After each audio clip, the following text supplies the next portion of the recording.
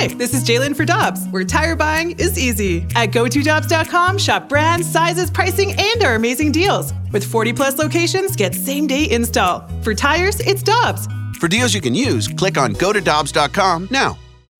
When you need mealtime inspiration, it's worth shopping Kroger, where you'll find over 30,000 mouth-watering choices that excite your inner foodie. And no matter what tasty choice you make, you'll enjoy our everyday low prices, plus extra ways to save, like digital coupons worth over $600 each week. You can also save up to $1 off per gallon at the pump with fuel points. More savings and more inspiring flavors make shopping Kroger worth it every time. Kroger, fresh for everyone. Fuel restrictions apply.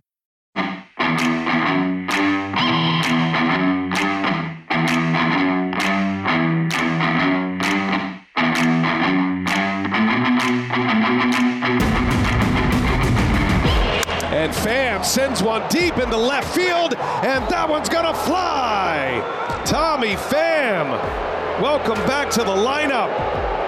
Running around those bases with some anger. Tommy Pham with a home run to set the tone yesterday as the Diamondbacks force Game 7 against Philadelphia. That game will be played tonight with Brooke Grimsley and Super Bowl champ Kerry Davis. I'm Randy Carricker, and joining us now from MLB Network and ESPN and Sirius XM MLB Radio, a busy guy and a former teammate of Tommy Pham, Xavier Scruggs, a friend of in life and a friend on the show. Joining us, Xavier, it's always good to hear your voice. How you doing, sir? Hey, thank you guys so much for having me. I'm doing well. How are you guys over there? We're good, except we're kind of jealous because we see Tommy Pham and we see Adolis Garcia and we see Jordan Montgomery and we see Chris Stratton. We're seeing all these former Cardinals in the postseason, man. I know, man. It's not right. It's almost like when you see the success that some of these guys have had. I think it was I'm trying to remember who posted a picture on Twitter showing Randy Arozarena 2020 ALCS MVP right next to Adolis Garcia 2023 ALCS MVP in Cardinals colors. That doesn't make any sense.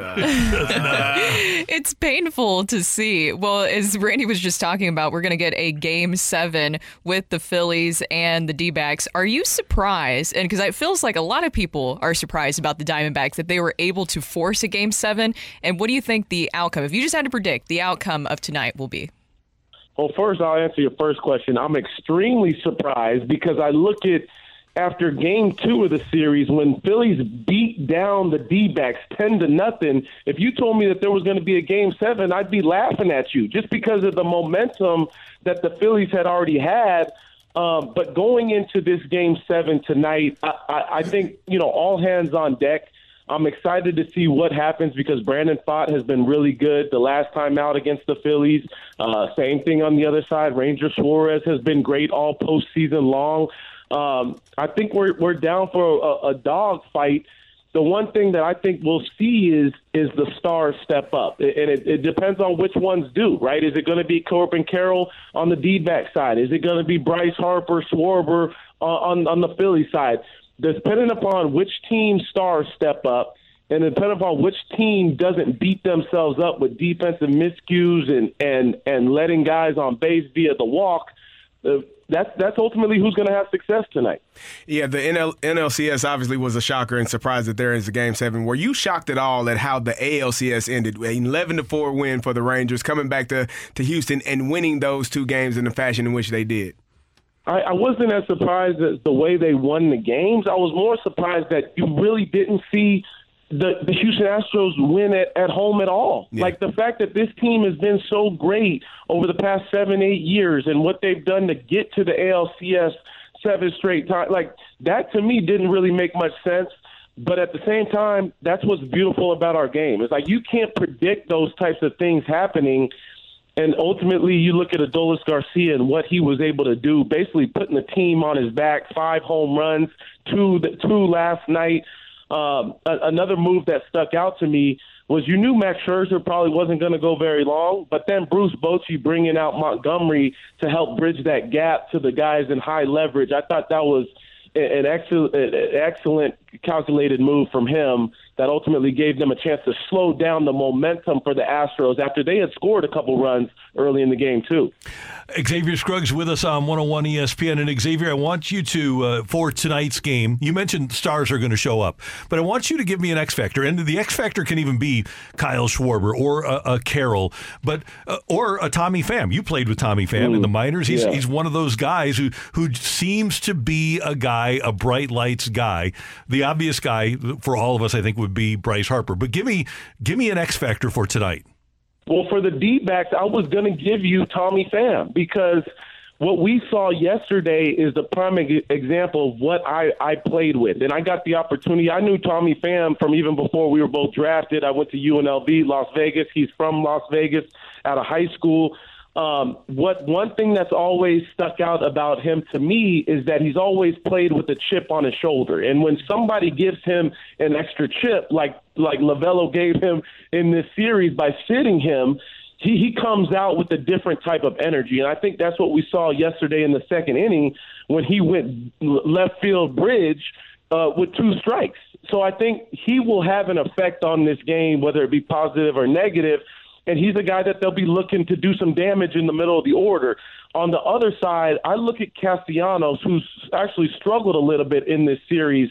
I think he's going to have opportunities with guys on base. It's easy to point to Schwarber and Harper because we expect them to do the big things, even Trey Turner. But I think a guy that if they get production from tonight and he comes out like he did the other series, I think you're looking at them having a lot of success offensively for creating some runs tonight. We've talked a lot about this offseason as we wait to see what moves the Cardinals will make. And you're looking at the teams that are left now. Is there something that you think that the Cardinals can take away from each one of these teams, or maybe a model the Cardinals could follow this offseason? Because they're saying they want a quick turnaround. They don't want to do a few years kind of rebuild here. They want to turn things around quickly for next season. Is there something they can learn from one of these teams that are left standing? You already know what it is. It's pitching, pitching, pitching. Like, that's what we looked at what the Rangers did this offseason, went out and got some dudes. But not only that, then at the trade deadline, they went and got the Cardinals. They got a Cardinals dude, and multiple guys, and Max Scherzer. So that's what it equates to when and everybody can see it, when you have depth in starting pitching, it changes the whole outlook of your roster. It allows guys confidence on the offensive side. The same thing from a bullpen standpoint. Think about the bullpens that we've seen from the Rangers. But what did we talk about? How horrible this bullpen was going into the postseason. What have their starters done? They've gone deep. Montgomery went deep. Evaldi went deep every single time they went out.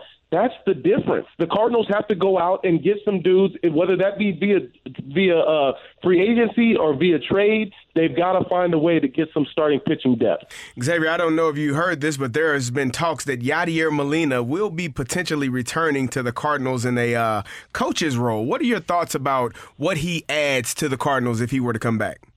Whatever he adds is really indescribable. The reason why I say that is because having played with him for a little bit of time, I understand it's another manager that's out there that has eyes on the field. And you think about all that he's been through, the ups and downs, all the success that he's had. He knows the organization in and out.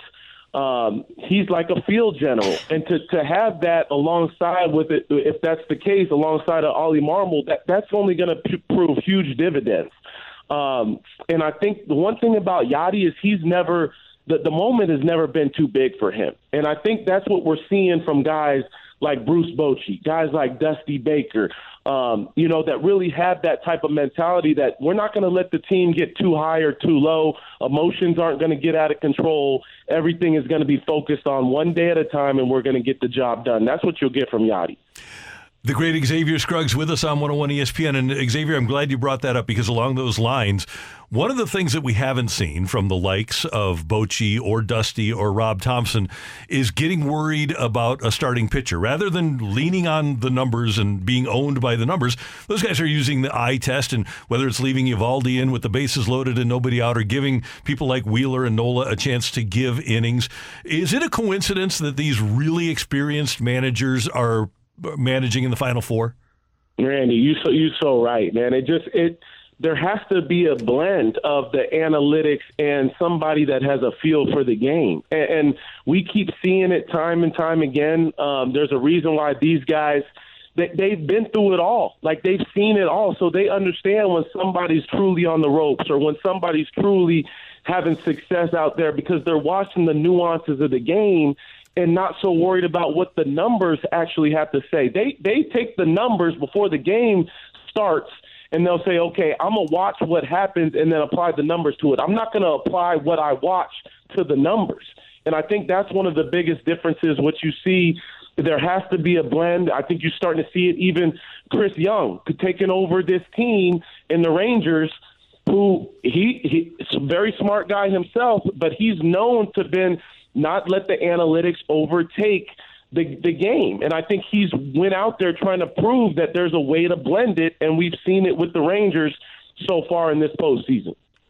Hey, Xavier, got one more thing for you. And we talk a lot here about, obviously, because you know, we talk about the Cardinal way and the fundamentals that the Cardinals historically have employed. And their defense was in the bottom third this year. And you played for a couple of organizations, but you've seen countless organizations try to coach and teach fundamentals. Does it matter the way you coach and teach fundamentals? Can a coaching staff make a team fundamentally better? I think so, and obviously everybody's going to have their own opinion, but I think honestly, I look at what Bobby Dickerson's doing over with the Phillies.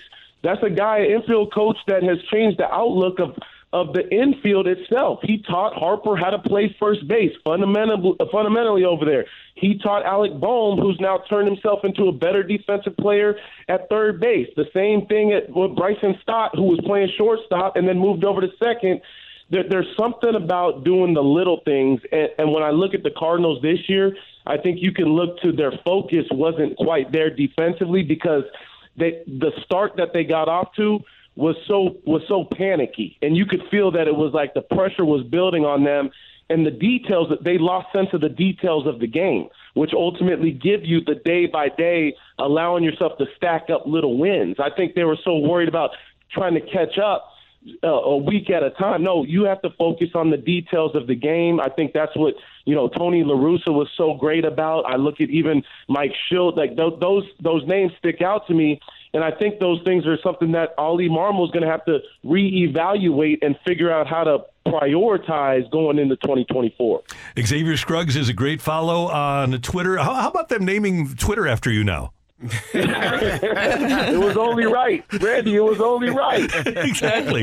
Follow Xavier at Xavier_Scruggs. I already heard you on my drive in on MLB Network Radio. What other media you have going on today, or do we just follow you on X? No, just that'll be pretty much it. I'll be posting videos, kind of reactions of the game and all that stuff, and it's what I love to do. I love listening to you guys, so keep up the good work as well. Love your passion and love you. Thanks, man. Appreciate your time today. We'll talk to you soon. No problem at all. All right, see you, Xavier. Xavier Scruggs with us on 101 ESPN.